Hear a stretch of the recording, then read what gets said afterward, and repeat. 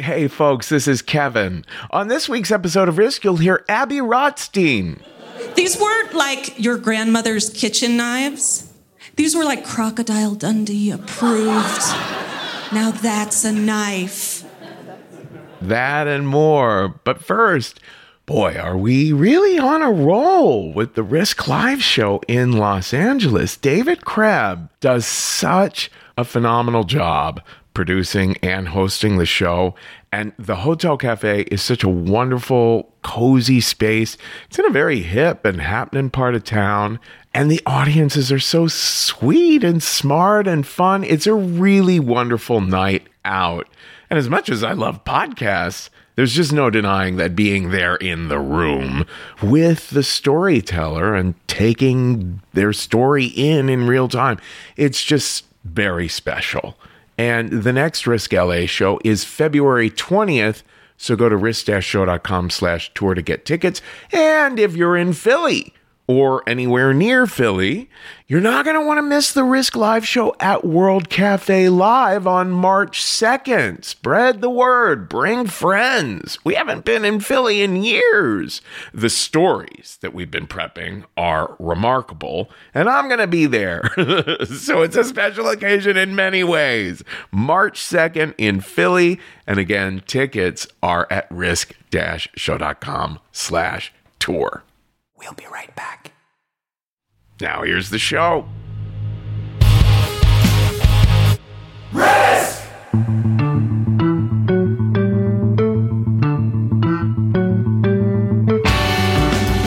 Hello, kids. This is Risk, the show where people tell true stories they never thought they'd dare to share. I'm Kevin Allison, and this is The Slip behind me now. And we're calling this week's episode Exposure in the therapeutic sense.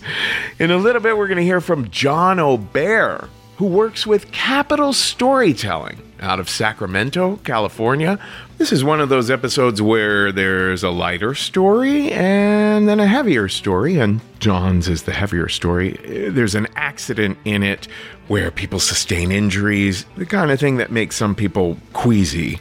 But before that, we're going to hear the lighter story on the episode by Abby Rothstein, who also works with Capital Storytelling. It's a complete and total coincidence because John's story is radio style, but Abby's was recorded at the Risk Live show in Reno, Nevada, just a couple months back last year. You can find her at AbbySteen39 on Instagram. And here she is now, Abby Rothstein, with a story we call Stabby Motions.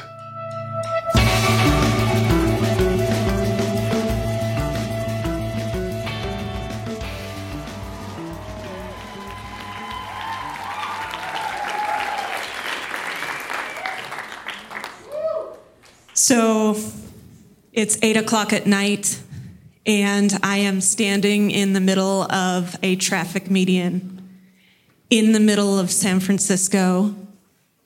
And I'm not alone there. There's about 30 other people there with me. And it's a pretty busy night. There's cars going back and forth.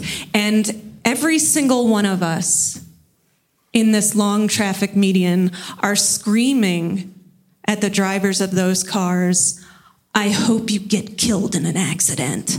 I hope you die." Just another night in San Francisco. I should probably mention that though most of these people are strangers to me, we all do have one thing in common, which is that we all have OCD. And we are all in San Francisco to take part in the annual OCD conference, which is actually taking place in the hotel right across the median from where we were screaming. And at this conference, there's panels and there's support groups and there's all kinds of things. And all of us were there to do this exposure therapy scavenger hunt. I could have gone to the happy hour.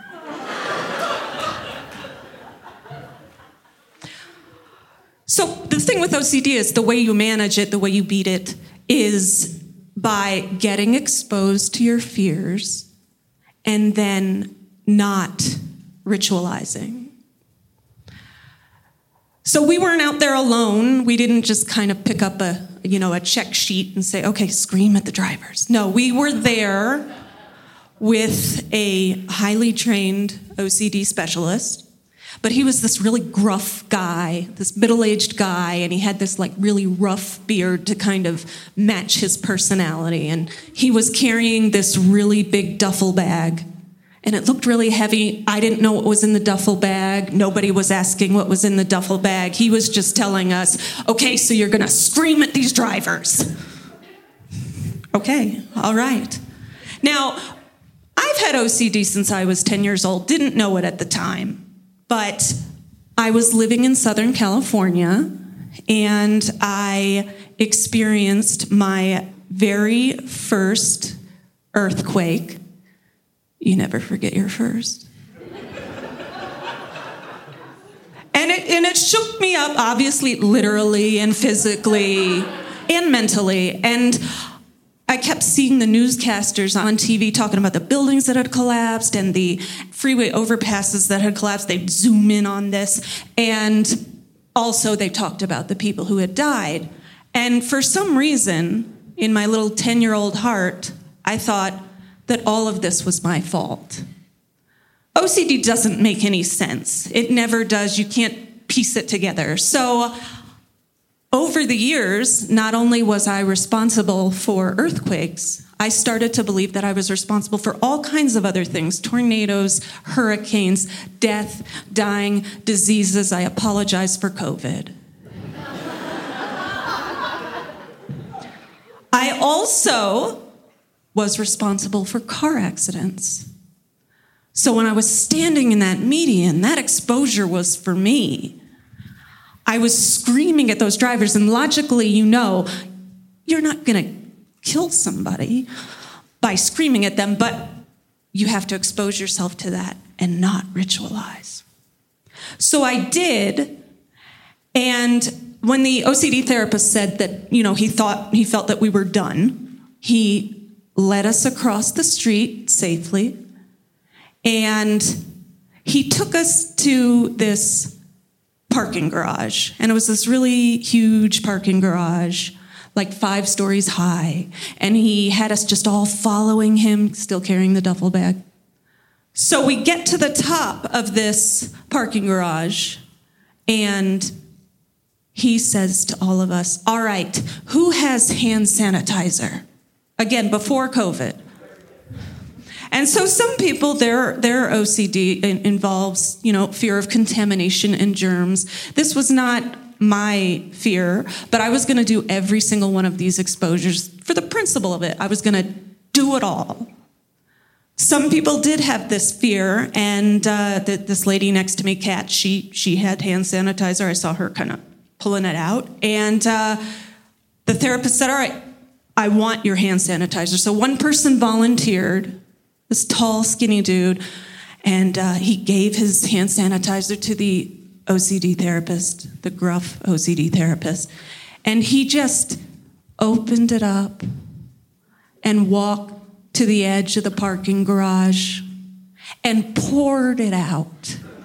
Pretty sure no one was on the ground. There was no viscous rain on their heads. Just poured it out. Again, this is not my deal, but I was looking and I was horrified. And then when he was done, he said, okay, anybody else have sanitizer? Then he was like, okay. So they all had to go and pull out their... Kat went, she looked nervous, but she went over and unscrewed their tops, and then just everybody was pouring down hand sanitizer onto the streets of San Francisco. Once we were done, the therapist said, okay, let's go. So we go down the stinky stairwell, and he leads us to the back of this parking garage, and it has several dumpsters behind, and they are filled to the brim. and they smell too. And he says to all of us, all right, so now we're going to put our hands on the dumpsters. Again, not my deal. I'm horrified. So I'm looking at Kat, and I'm like, you going to do this? She's like, I guess I'm going to do this. And I'm like, okay, let's do this. We're both going to do this. I didn't tell her this wasn't my thing. I just said, let's do this. And so we both walk up to the dumpster, put our hand on it. We did it. We did it. I said, you did it. I gave her a thumbs up. She gave me a thumbs up. I said, yes, we did it. Okay, I wasn't that enthusiastic, but we did it. And now it's toward the end of the night, and the OCD therapist is down at the end of this alley, and we have to go follow him. We're this like ragtag bunch of now fully anxious people walking down the street, and we're following him. And we get to this park, and it's like 9 o'clock at night. We're not a mob, but there's a lot of us. And we get to this park, and there's some park police there, or whatever they are, and they see us and go, you're going to have to leave because the park is closing. And the highly trained OCD specialist took them aside. I can't read lips, but I'm pretty sure he said, I'm a highly trained OCD therapist, and we're going to be doing an exposure. They left.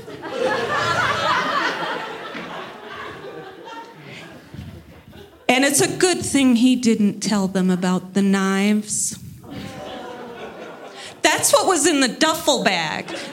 These weren't like your grandmother's kitchen knives. These were like Crocodile Dundee approved. Now that's a knife. This exposure was going to be for people who believed that their thoughts could cause harm to other people. So remember, I'm evil incarnate. This is an exposure just for me. Didn't know it at the time.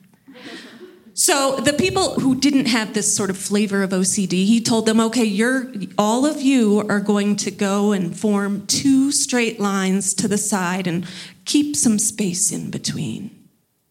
And then for the rest of us, we were going to go and get knives.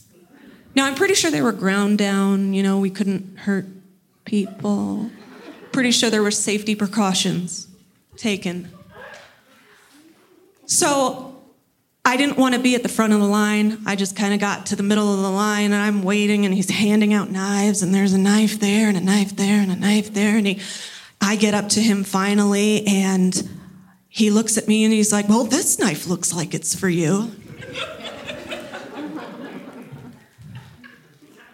So I take the knife, and I'm holding it very tightly. And what we're supposed to be doing, as soon as we all get our knives, is run through the 2 lines of people in that space. And he told them to scream at us. So again, I did not want to go first. So I go to the back of the line, and as you can imagine, I'm nervous, but I've got to expose myself to this fear. He said we could make little stabby motions with the knives if we wanted.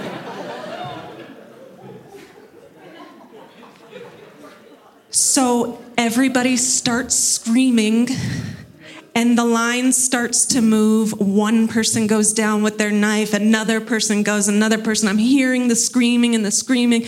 And then finally, it's my turn, and I run down this line. I didn't make any stabby motions. And I didn't hurt anyone.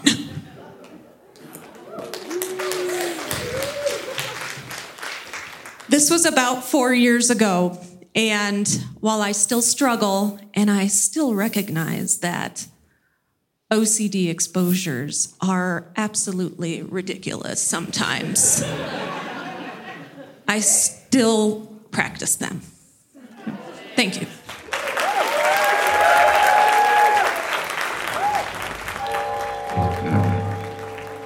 You know, I guessed that you would be the only one who would dare to come here. So I take the knife, and I'm holding it very tightly. You've got courage. He was this really gruff guy. I get up to him finally, and I'm like, okay, let's do this. We're both gonna do this. Before you get a chance to fight with me, you must observe our rules and beat these two swordsmen first. I'm waiting, and he's handing out knives, and there's a knife there, and a knife there, and a knife there, and he said we could make little stabby motions. And he told them to scream at us. I didn't make any stabby motions. And they smell, too. He looks at me, and he's like, My tiger kung fu is better than yours. I don't think you're good enough to avenge your master. and he says, Admit it, am I not much better than you? and I'm like, I hope you get killed in an accident. We'll be right back. Folks, if you like good old-fashioned true crime mysteries, if you like stories where you feel like you're a detective finding clues, June's Journey is the name of this new game that you can play on your iPhone or your Android. You are uncovering the mystery of June's sister's murder. It's this well-to-do family in the 1920s living in a Great Gatsby-like mansion. Each scene uncovers new aspects of the story. Some parts are in New York, some parts are in Paris. There's all kinds of objects you're finding and trying to assess whether they're meaningful or not. You collect information, filling out your own photo album, and you're keeping track of all the characters. There's romance, there's scandalous family secrets. It feels like a really fun play or movie.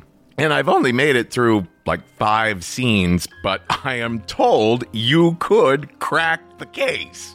All you need is an internet connection and downloading on iOS or Android. So discover your inner detective when you download June's Journey for free today on iOS and Android. We're back.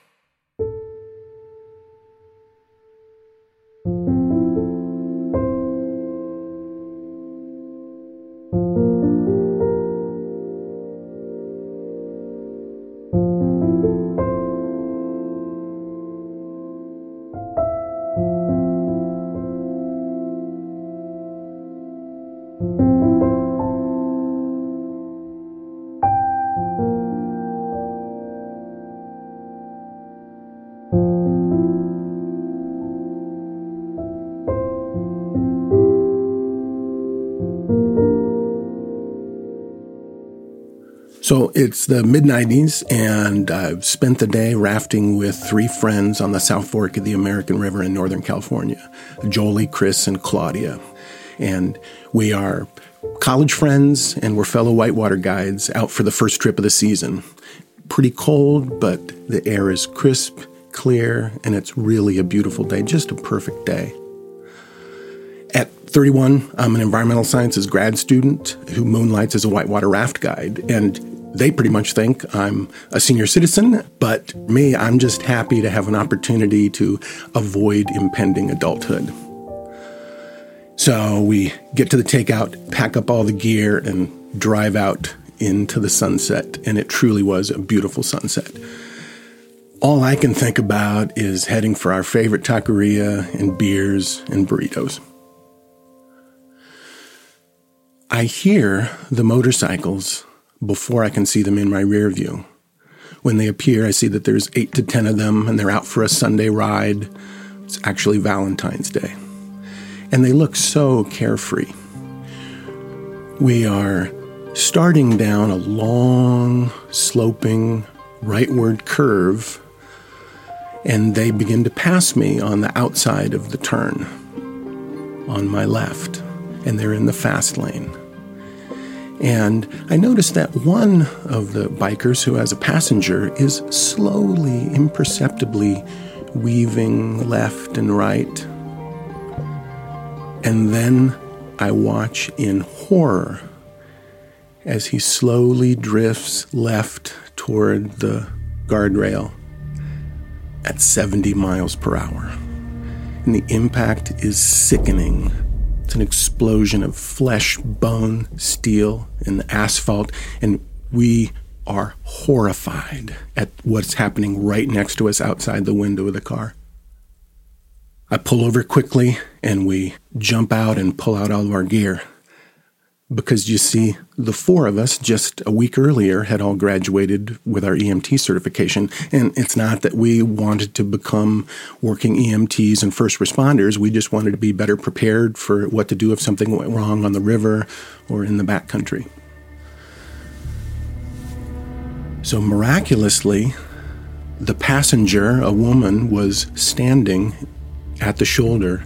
So Chris and Claudia respond to her, leaving Jolie and I to respond to the now helmetless biker who is 20 yards away, face down in the fast lane. I grab all of my gear and my first aid, and I am absolutely petrified. We walk toward this man, and I can see that blood is pooling by his side. His body is heaving. He is still alive. And I'm trying to fight back the panic. I'm trying to fight back the tears. So I resort to the classic mantra of first responders: airway, breathing, circulation, airway, breathing, circulation, in hopes that it will momentarily convince me that I can do something, that I can help this man. Now, like petrified robots, we orchestrate a turn so that we have any chance whatsoever of establishing an airway, because there's nothing we can do unless we can get air to this man. When we turn him over, his face is gone, lost somewhere along the roadway. And under the circumstances, there is nothing we can do. Our training and our equipment doesn't allow us to do anything. And again, I continue to try to fight back the panic. I can hear him groaning, and I try to assure him that it's going to be okay. Help is on the way. As I sit there leaning over his mangled body, I notice that gawkers are still driving past, looking at me, horrified. And I think, well, how the fuck do you think I feel? At some point, a woman calmly walks up and sets something next to me. It's an arm. It's his arm.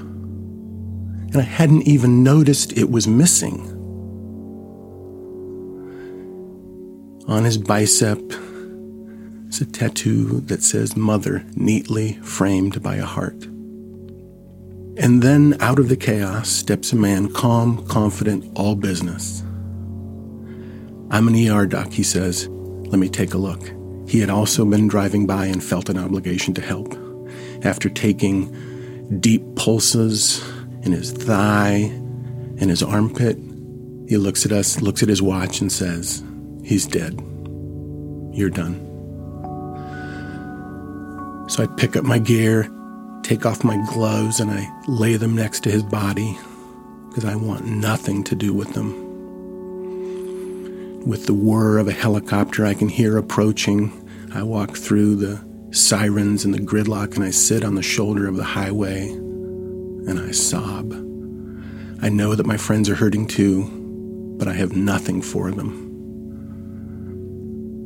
The drive home is quiet. We talk a bit, but mostly have nothing to say.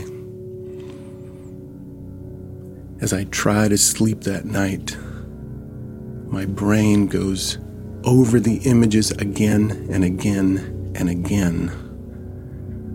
I awake and I am sickened. I try to suppress, repress, and forget, but I cannot make the images go away. It just doesn't work. It's as though I've turned my train of thought over to Wes Craven and Stephen King. Now, at this point in my life, I'm not really a touchy-feely sort of guy. I'm not really someone who talks a lot about my feelings. Growing up, my parents loved me, but we didn't talk a lot about feelings. And if you hit a rough patch, you just plow through it and you move on. But I begin to have this almost compulsion to share this story, to literally and figuratively talk it out of my body. Now, this is kind of problematic because this isn't what we do in a polite society, just share gruesome shit with random people. At first, I tell my fellow EMT graduates, and of course they are horrified. It's like nothing that we even had talked about in class. And then I approach friends, family, coworkers. And after a grim content warning, many of them balk. But for those who consent, I unload the gore and their jaws just drop. And over the course of a week and a dozen plus retellings, each time my load lightens a bit and the pain diminishes a bit. And after a week, I'm just done. I'm done. Now, it's not like it didn't happen. The images are still there, but they're tucked away neatly in some small part of my brain to be accessed on my terms, to be thought about when I want to think about them. And I had somehow organically stumbled on a way to normalize this pain and normalize this trauma, to take away its venom. I hadn't known any of this at the time, but years later I understood this to be a way of working through it. I think about that 31-year-old guy who kept all of this inside, who didn't talk with others, and he seems dark. So, this has always made me feel a deep compassion for those who carry heavy pain and trauma. It pains me to think that there are those who carry such things alone. Years later, just a few years ago, I learned that a friend and coworker has gone through an unimaginable, painful loss. And I try to reach out to him, but it is clear that he needs time and space, and my heart aches for the pain I know he is dealing with. 5 months later, we finally get together over beers. And at first, we talk about the trivial stuff. Our pets, the NFL, work politics, really all trivial bullshit under the circumstances. I mean, it is so wonderful to see my quick-witted, big-hearted, sarcastic friend, but he is different. How could he not be? I let him know that he is free to talk about anything he wants, but it's absolutely up to him. And at first, he tests the water with some background details. And then he launches into a story of unimaginable pain and personal loss and trauma and tragedy. I am stunned at what I am hearing, at what he has been carrying all this time. Sitting there oblivious to the rest of the world, we cry. Finally, we come up for air, and he says, I haven't told that story to anyone except my therapist, and I wasn't planning on telling it to you. It just happened. And I said, I am deeply grateful that you trusted me enough to share this with me. You don't have to carry it alone.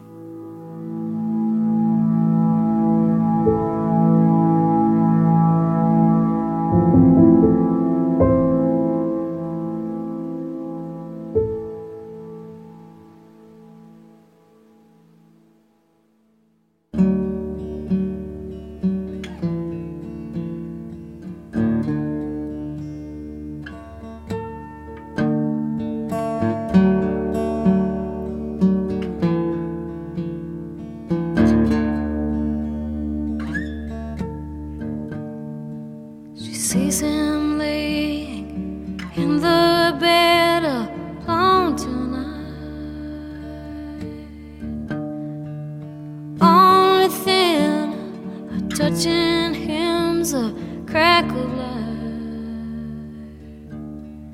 Pieces of her hair are wrapped around and round his fingers,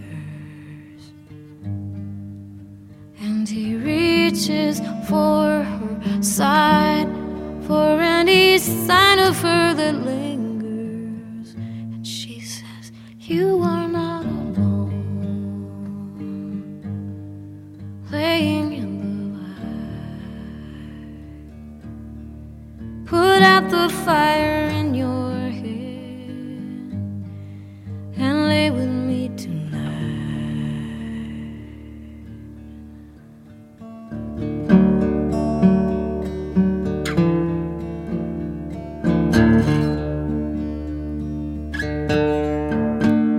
This is Risk. This is Patty Griffin behind me now. And before that, we heard from John O'Bear of Capital Storytelling in Sacramento. Now look them up at capitalstorytelling.com. They do so much wonderful work, and I feel like we're so simpatico that I would really love to learn even more about them and connect with them to maybe brainstorm together, because holy cow, we've got two people who shared wonderful stories on today's episode who come out of Capital Storytelling. And before John, we heard that interstitial by Taj Easton with some kung fu movie villain reactions to Abby Rothstein's story. You know, I'm taking a hypnotherapy course this year. I'm by the end of the year, hoping to be certified as someone who can give hypnotherapy. And we have learned about exposure therapy and learned about instances where hypnotherapists will do that sort of thing too, but nowhere near as bonkers as that therapist that Abby had worked with. I think I did hear a story about Milton Erickson, one of the most famous hypnotherapists of all time, advising a woman who was super terribly shy and who had a crush on this particular man in her office that she was too shy to say anything about. He advised her to take a sip of a glass of water and spit it in his face. In like a prankish spirit, and lo and behold, they ended up married. But I think I am not going to be that risky, at least initially, in my hypnotherapeutic work. At least initially. Maybe eventually I'll have everyone spitting all over each other. We'll be right back. We're back. Well, that's about it, folks. Next week on Risk, Rain DeGray gets crucified. A story that had people's jaws on the floor at that Reno show last year. But that is next week. And folks, today's the day. Take a risk. And you are not alone, laying in the light. Put out the fire in your head and lay with me tonight. You are not alone, laying in the light. Put out the fire in your head and lay with me tonight.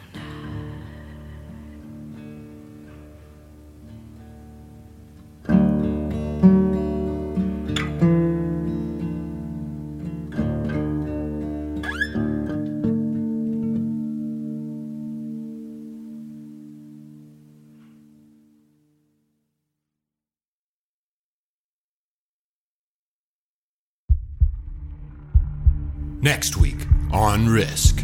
You are more beautiful than a hot dog and a beer. If you ever dig a hole and put a bag in someone's head and bury them upside down and crucify them and cane them and whip them, really, the considerate thing to do is to bring some mosquito spray. It really ain't the place nor time to reel off rhyming diction. But yet we'll write a final rhyme while waiting crucifixion. We need him crucified, it's all you have to do. We need him crucified, it's all you have to do. Talk to me, Jesus Christ, you have been brought here, manacled, beaten by your own people. Do you have the first idea why you deserve it? Talk to me, Jesus Christ.